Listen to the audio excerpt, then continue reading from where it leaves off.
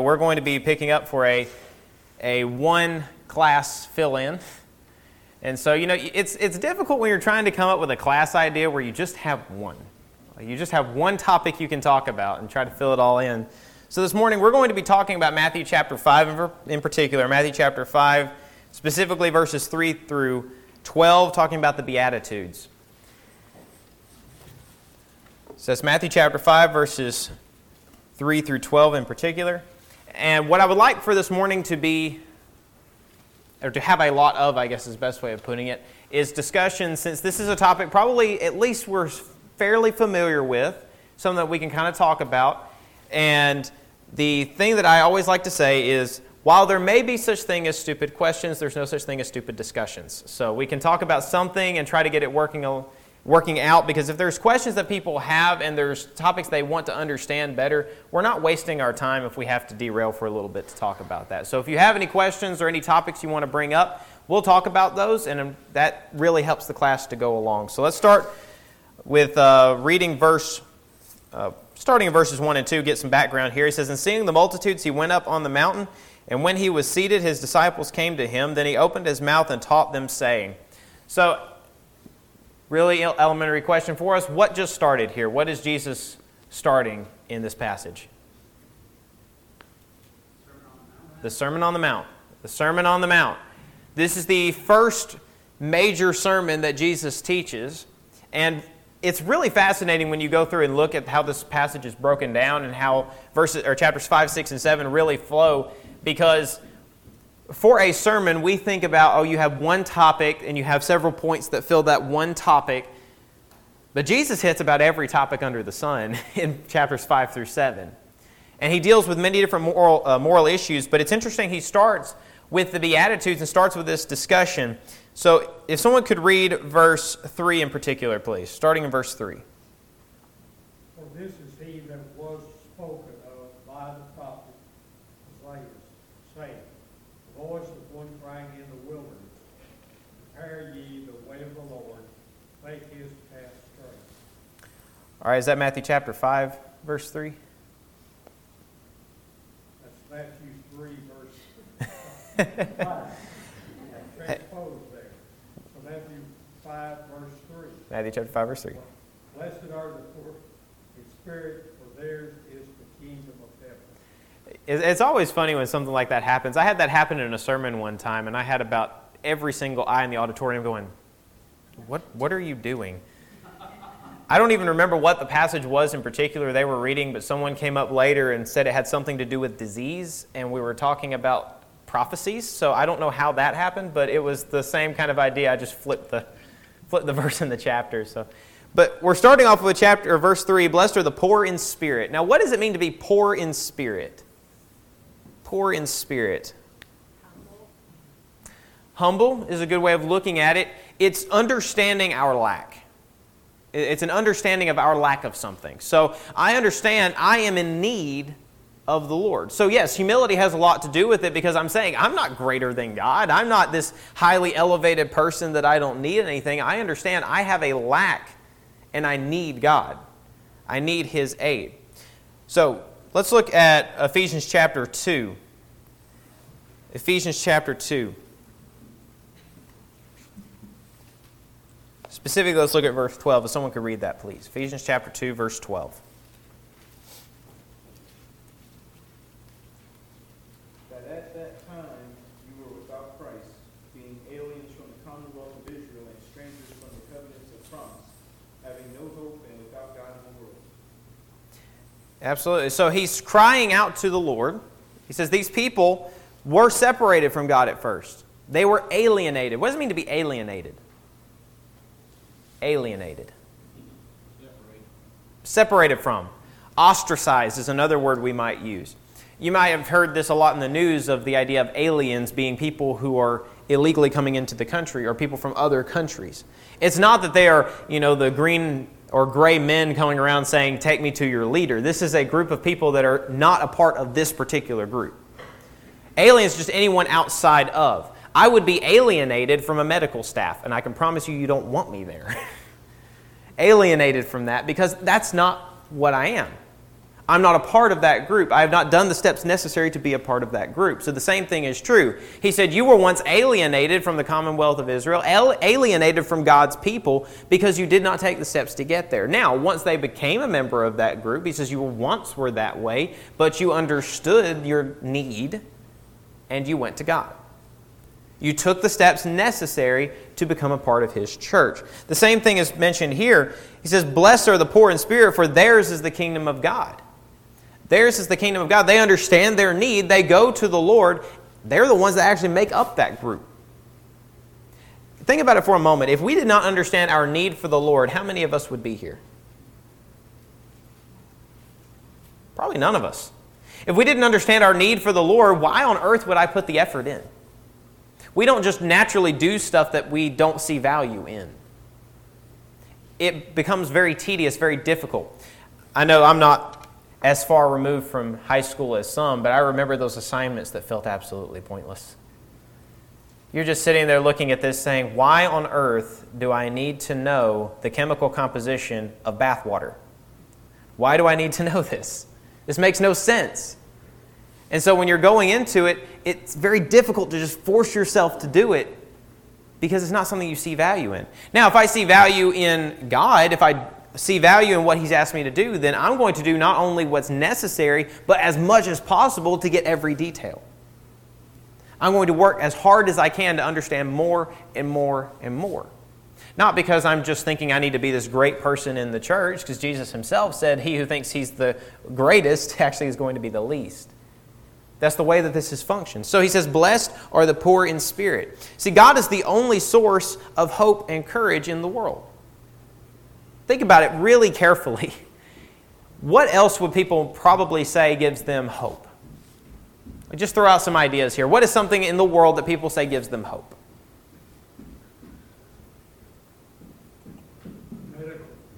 Medical people. Yeah, the medical profession, how they're advancing and they're understanding and they're developing more and more drugs and more treatments for some of these serious ailments that we have. So that gives someone hope, right? Okay, I can live longer. But the reality is we also understand that a lot of those medical treatments have serious side effects. And so yes, I might live longer, but it might not be a great quality of life to do it. So there's going to be downsides to everything we come up with. Someone might have hope and say, well, the United States has a powerful military, so we're not going to be messed with.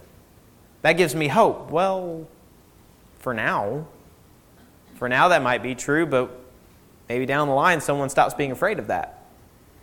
You know, so everything we can come up with that says that gives me hope, it's got some taint to it. Something's just not quite right. I can have hope that one day housing prices are going to go down. But it will probably come up again some other time. They fluctuate throughout time, so yeah, it might be good for now, but it won't be later. The things that I have hope in, they have a taint to it. But what if I put my hope in God? If I put my hope, my trust, my faith in God, well, God doesn't change. We talked about in the book of Titus chapter 1 that He doesn't lie. So if He doesn't lie and He doesn't change, in fact, in the book of James, he says that He has no shadow of turning. There's no even impression that He's going to change. That's a constant I can put faith in. I can believe in that, have trust in that. Paul understood his need for God as well. Look at 1 Corinthians chapter 15. It's 1 Corinthians chapter 15.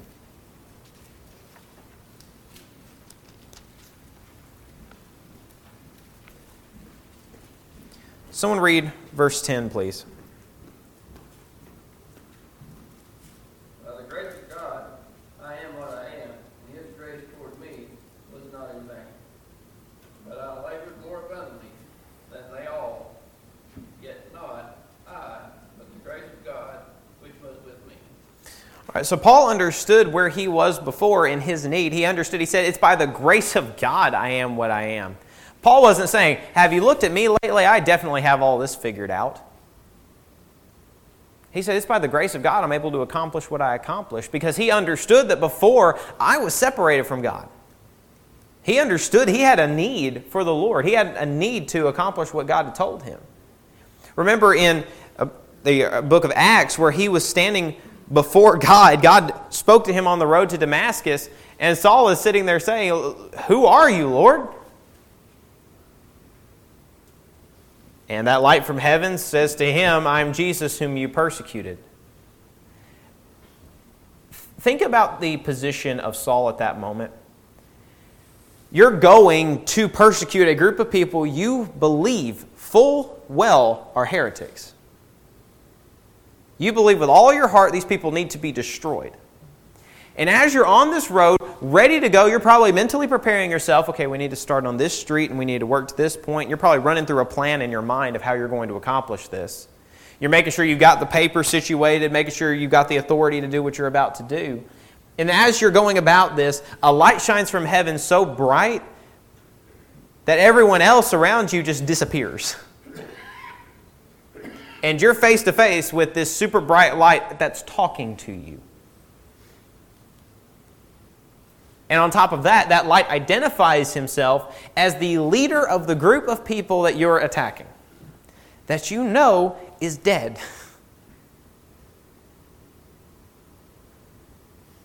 How many people do you think are going to have confidence in that moment? I know I'm not raising my hand for that one. If I'm standing there seeing this light from heaven that's talking to me and telling me I'm the very person that you're standing against, I'm scared. And so he goes to Damascus because the Lord tells him, "Go to Damascus, it will be told you what you must do." He understood he had a need because throughout that period of time, what was he doing? While he was waiting for Ananias to come speak to him, what does the Bible tell us he was doing? Praying. He was praying. He was praying. He's trying to appeal to God, saying, "Okay, I'm wrong. What do I need to do? What do I need to do? What do I need to do? I need to know what to do." Because remember, it was a few days before Ananias came and spoke to him. So for a few days, Saul of Tarsus is sitting there just desperately trying to understand what God wants him to do, because he said to go to Damascus and it will be told you what to do. It's a desperate wanting to understand what to do. He understood his need for God. He was poor in spirit. God blesses those who are poor in spirit and stands against those who hold themselves higher than the Lord or others. In Proverbs chapter 6, we read of the 7 things that God hates, and one of them is a proud look. God hates a proud look. He sees pride as something that is a negative. But why? The world tells us today you're to be proud of yourself, right? You're to be proud of what you're doing. So why would pride in that sense be a bad thing? What does pride tell God?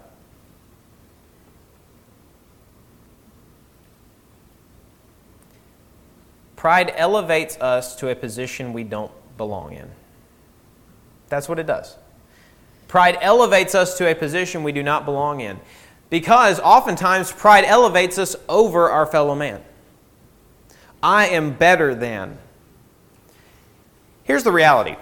Christianity does not make us better than everyone else. It makes us safer than anyone else. There's a difference. There's a difference. Because when we become Christians, do we stop sinning automatically? We're done. No more sin in our life. No. Can the world sin? Yes. We can sin. Therefore, we're not better than, because if I was better than, I could stop sinning altogether and never have any issue. I could never make a mistake anymore. But because I'm a Christian, I have more safety. Because when I make those mistakes, when I stumble, when I fall, I can go to God and I can say, "Please help me." See, it's not about what I am. It's not about my own power or my own ability. I'm not elevated to the point where I can save myself or I have some magical powers that I can use. In the New Testament, we read of people that had the Holy Spirit laid upon them and they were able to perform miracles, but that didn't even make them better, because remember what Paul said in 1 Corinthians chapter 12? He said he was going to show them a better way. What was that better way? 1 Corinthians 13, love.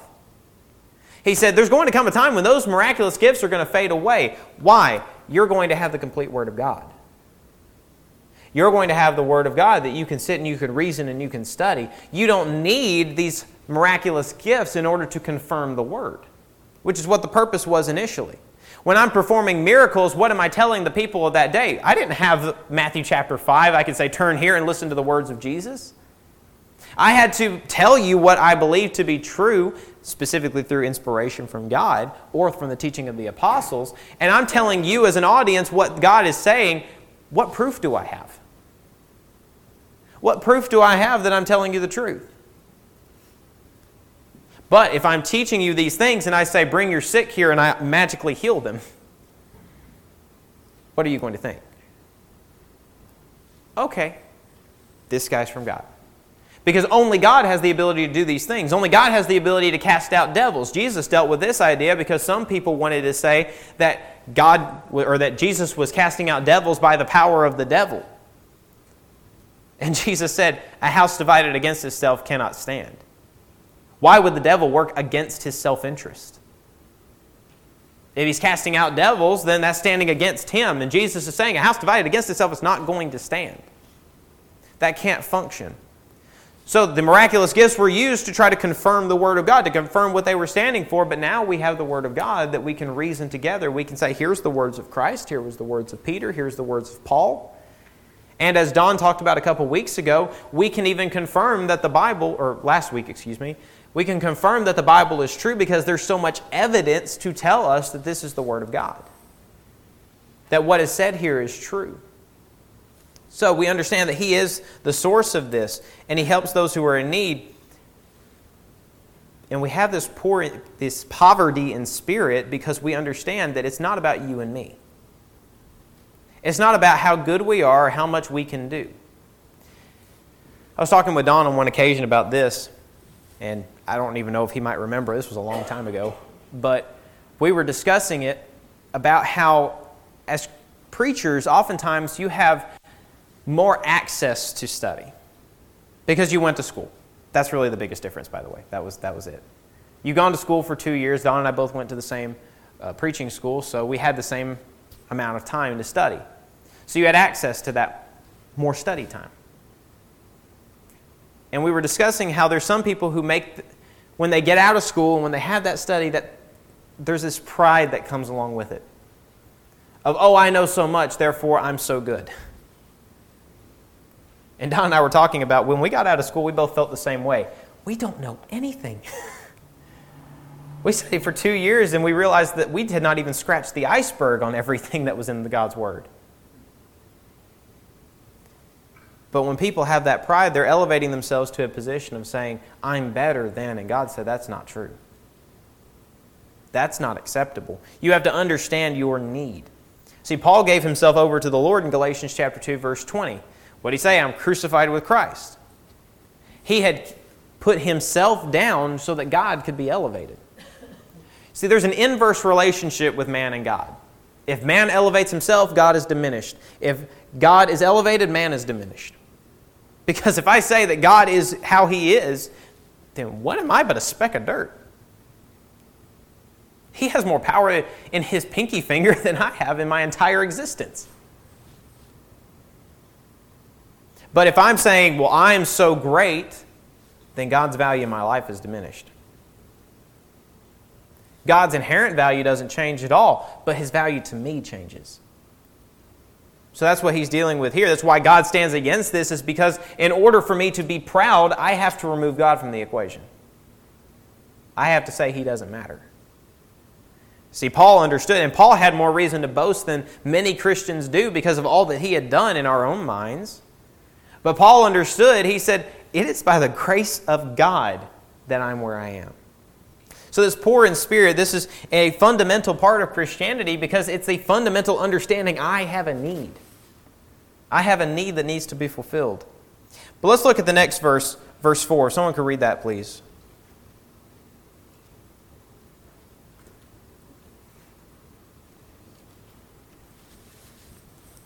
Verse 4.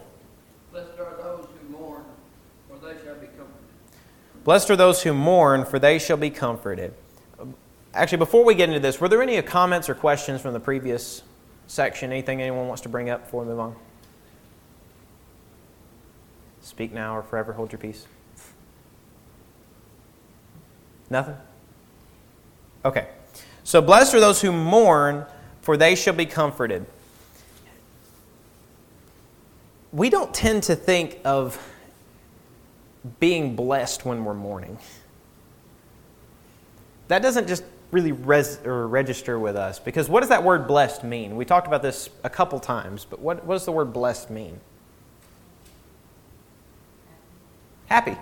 To be happy or to be considered happy. That's really what that word means. So let's read that in the passage here. He says, happy are those who mourn, for they shall be comforted. That doesn't sound right. How can you be happy in that? When we mourn, we have access to something. If I don't ask for something, am I ever going to receive it? Now, asking can come in a lot of different ways, too. Because if I tell someone I want something without asking them to do it, that's still in a way asking. Saying, man, I really wish I could get that thing. It's a form of asking. And if someone cares about me and they say that, oh, I want to get them that thing to be nice, well, okay, that's really awesome. But if I have a need and I don't voice that need, is it ever going to be met? Maybe accidentally, but never intentionally. Right now, one of the big movements in counseling for relationships is this idea that people don't want to voice their needs. Well, I'm just bothering them if I tell them. And over again, they'll say, well, if you don't voice that need, it's never going to be met, and that builds resentment. See, we have a relationship with God where we can ask Him for what we need. We have a relationship as a church that we can ask for help with needs. As we mentioned in the sermon, or as I mentioned in the sermon this morning, this is a group of people where if you ask for something, you might get 25 of that thing because they'll all go to try to meet that need. But that's the way that the church was designed to be. God cares for us in our moments of pain. There's things we can do to comfort that. Let's look at 1 Thessalonians chapter 4.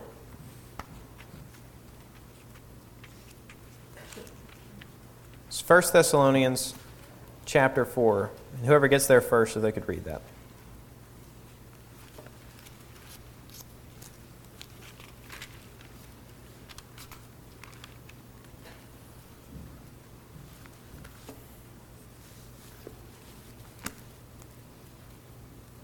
First Thessalonians 4:13, sorry.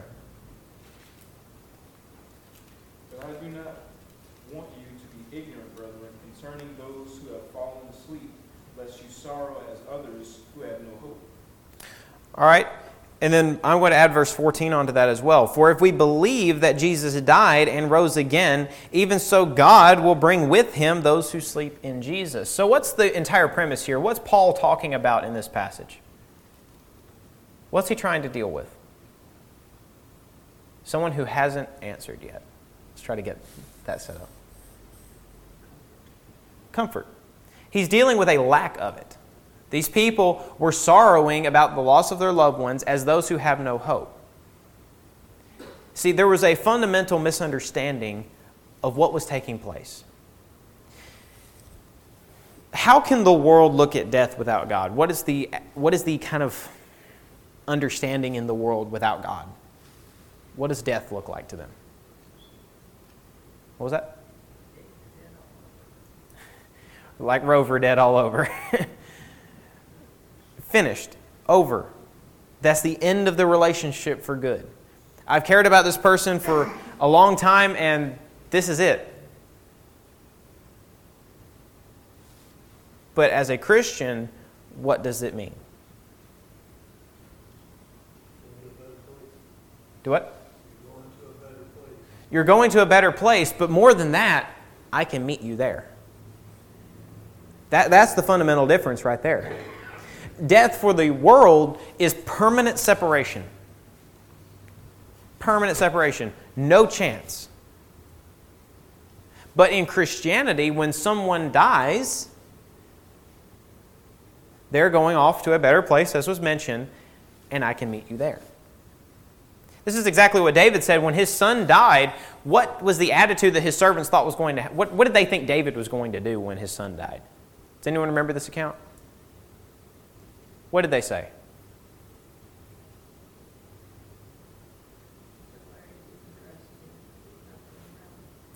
They were shocked because they thought he was going to basically want to die. They said, he's been sitting by his bedside all this time. His son is dead. He's not going to be able to take the grief. And after his son dies, David gets up, cleans himself up, gets a new change of clothes, and goes and eats. And to them, they're sitting back going, wait a minute. David, let's clarify this for a second. Your son died. Why are you taking this so well? Why are you getting up and acting like nothing ever happened? And David says a very wise statement. He said, I can't bring him back to me, but I can go to him. I can go to him. See, David understood this exact point. He wasn't sorrowing like someone who had no hope because David understood, yes, it's a separation. It hurts. It's painful. It's difficult. But I can go to him. We don't worry and, well, we might worry for some parents, but as parents, they're not going to sorrow like they've lost their child when they move a state away. Why? Why are they not going to sorrow about that? You can go to them. You can go to them. They might be too busy to come down there from time to time, but you can go to them. It's not a permanent separation. So I'm not going to treat it as such. It might be difficult because that distance is painful in some situations because you want them to be close to you. But it's painful for that point. But I can still go to them. I can still get in my car and I can travel to go see them. Therefore, it's not going to hurt me as much. Is it really that much different when someone goes to heaven?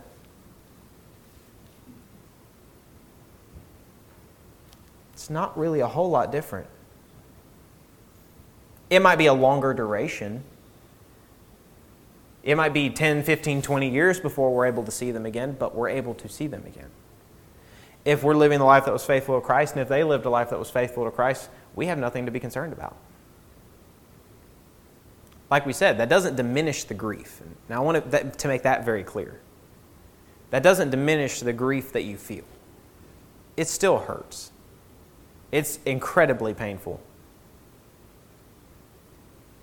But we're not to sorrow as those who have no hope because we have hope that we're going to see them again. He says, blessed are those who mourn, for they will be comforted. They will be comforted. They have people who can reach out to them, but also they can find comfort in the Lord and they can find comfort in what He has to say. If David had comfort in his loss, I can have comfort as well. It's the same, or it's a similar idea here. Jesus cares for the needs of His family. Let's look at John chapter 19. That's John chapter 19.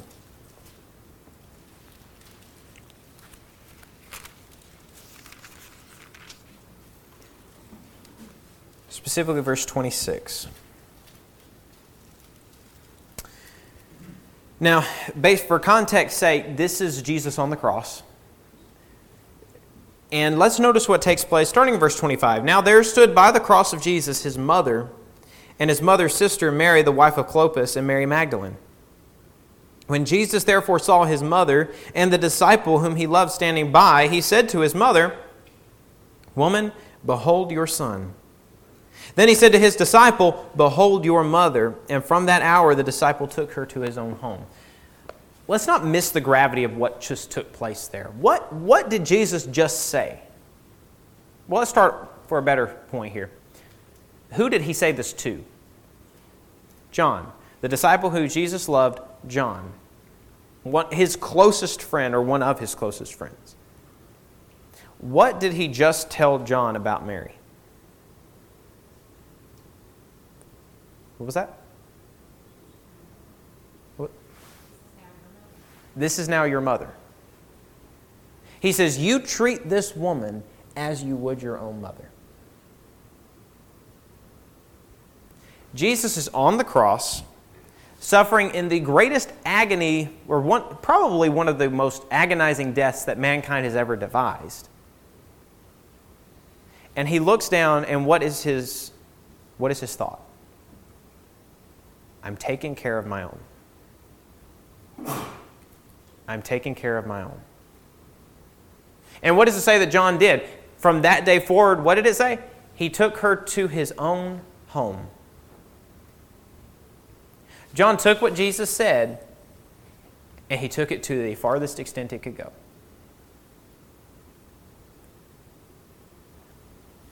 Jesus voiced for Mary what she wasn't voicing for herself. She needed to be taken care of. She needed to be provided for. And he told John to be that need, to fill that need, to take care of it. Jesus takes care, God takes care of his own people. So that's what he's telling them here. He says you can find comfort in that because you're mourning, you're asking for what you need, and it will be met. It will be taken care of. Now let's look at the next verse. Any comments or questions for that section? I think the comparison you made about traveling, taking a trip, and going to your boat is a pretty good comparison. So you're thinking about that, and we don't know what that journey's going to be like. We haven't made it yet. And those of us that travel around different parts of the country, if your child or your loved one moved to that part of the country, that would be familiar. But if they moved to a part you haven't been to, you would have to rely on mapping or GPS or some kind of knowledge to get there. And then we think a physical journey like that is a guarantee, but it's not necessarily, because there could be accidents and tire problems, car problems. We know how to overcome those, so it's a really good comparison because we're going to have to overcome problems to make that journey and get to the point like that trip spiritually as well. It's a good comparison if you make that. Yeah, absolutely. For those who couldn't hear, Larry was discussing the analogy that was made about taking a trip in that idea of grief. And really kind of to add to it as well, if a child were to move to, say, the other side of the country, it's expensive to fly. It costs a lot to take that trip. It's difficult to take that trip. And with the way that work schedules are, I was talking to a friend of mine about this just the other day.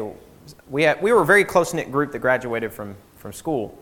And we talked about when we got out of school, or we were like, we're going to be able to hang out. We're going to do some stuff. We might take some trips together and things of that nature. No.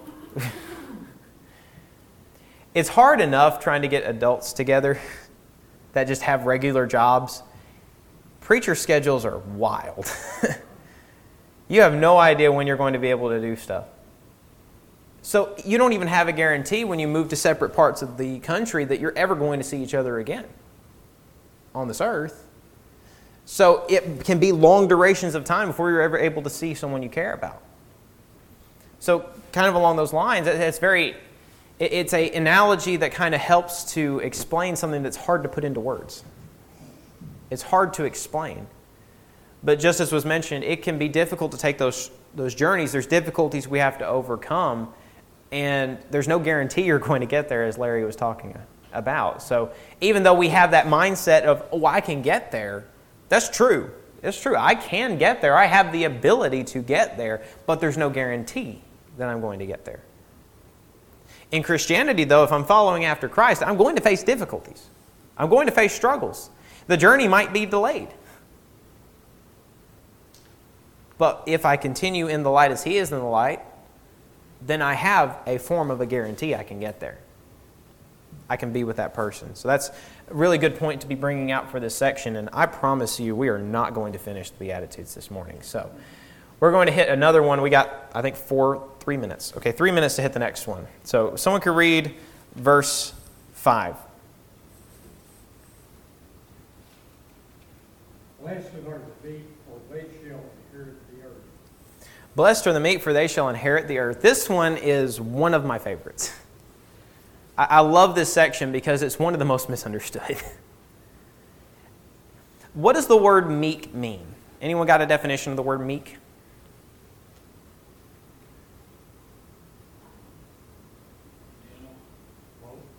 What was it? Lowly. Lowly is a good definition. The best definition I've heard for the word meek, strength under control. Strength under control. There's a statement that has been, I think it's a fairly accurate comparison. I'm sure many of us have seen someone who is an absolute monster of a man we talk about. Just a very big guy, very tall guy, very strong. And you go talk to the person and you think, why are you just like this super calm person? They're not very loud, very boisterous people. They're kind of unassuming for the most part. That's what I think of when I think of meek. That guy could kill me easily. But he's mild-mannered. He controls himself. As Christians, we are to be meek people. But we're not to be weak people. There's a strong difference between those two things. How can I control something I don't have? If meekness means strength under control, how can I control something I don't have? That's not the case. At that point, I'm just being mild-mannered. I'm being nice because I can't do anything else. I can't stand up for myself. I can't protect myself. Friends, we cannot be weak in God's Word. We're not nice to people just because we can't talk to them about it. We control ourselves. We pick our battles because we can stand and fight when we need to. But we choose not to when it's unnecessary. That's the difference. It says, blessed are the meek, for they shall inherit the earth. We don't think about that for the most part because conquerors are generally not meek people. They say, I want, I'm going to take. That's not self-control. That's not controlling your strength. That's saying, I want it and I have the power to take it, therefore I take it. That's the opposite. Which is similar to what Jesus did over and over again because God takes the world's understanding of something and turns it upside down, which I think is interesting that in the book of Acts they describe Christians as those who turn the world upside down. Because what they teach sounds like opposite world to the people who live on earth. Because our understanding is totally different. We think might makes right. We think that you are to help yourself over somebody else. We think that those who are weaker tend to be below someone who's stronger. But Jesus taught the exact opposite of all of those things. So he says that meek shall inherit the earth. We are not weak, we're not timid, but we are to be strong, confident, and bold. That's what God describes as Christians. Christians are not to be people that people forget about. I told the congregation in South Arkansas when I was there, and it's a statement that really kind of haunted me when I heard it the first time. This preacher asked a question. He said, if your doors were to close today, would anybody notice? Would anybody notice? Or would that just fade off into history? He said Christians are to be people that when they close those doors, it has an impact. It has an impact. Either because the town is celebrating because we finally got rid of that group that was driving us nuts, or because they're hurt because those people were such good people. They cared for those who were in need. They met the needs of those who were around them, and they were just trying to help people be saved. Christians are to be meek people. And we didn't even get to finish that point. But that's where we'll pick up whenever the next time is. Next fill-in class, I guess, is where we'll pick up next time. But thank you guys for your attention.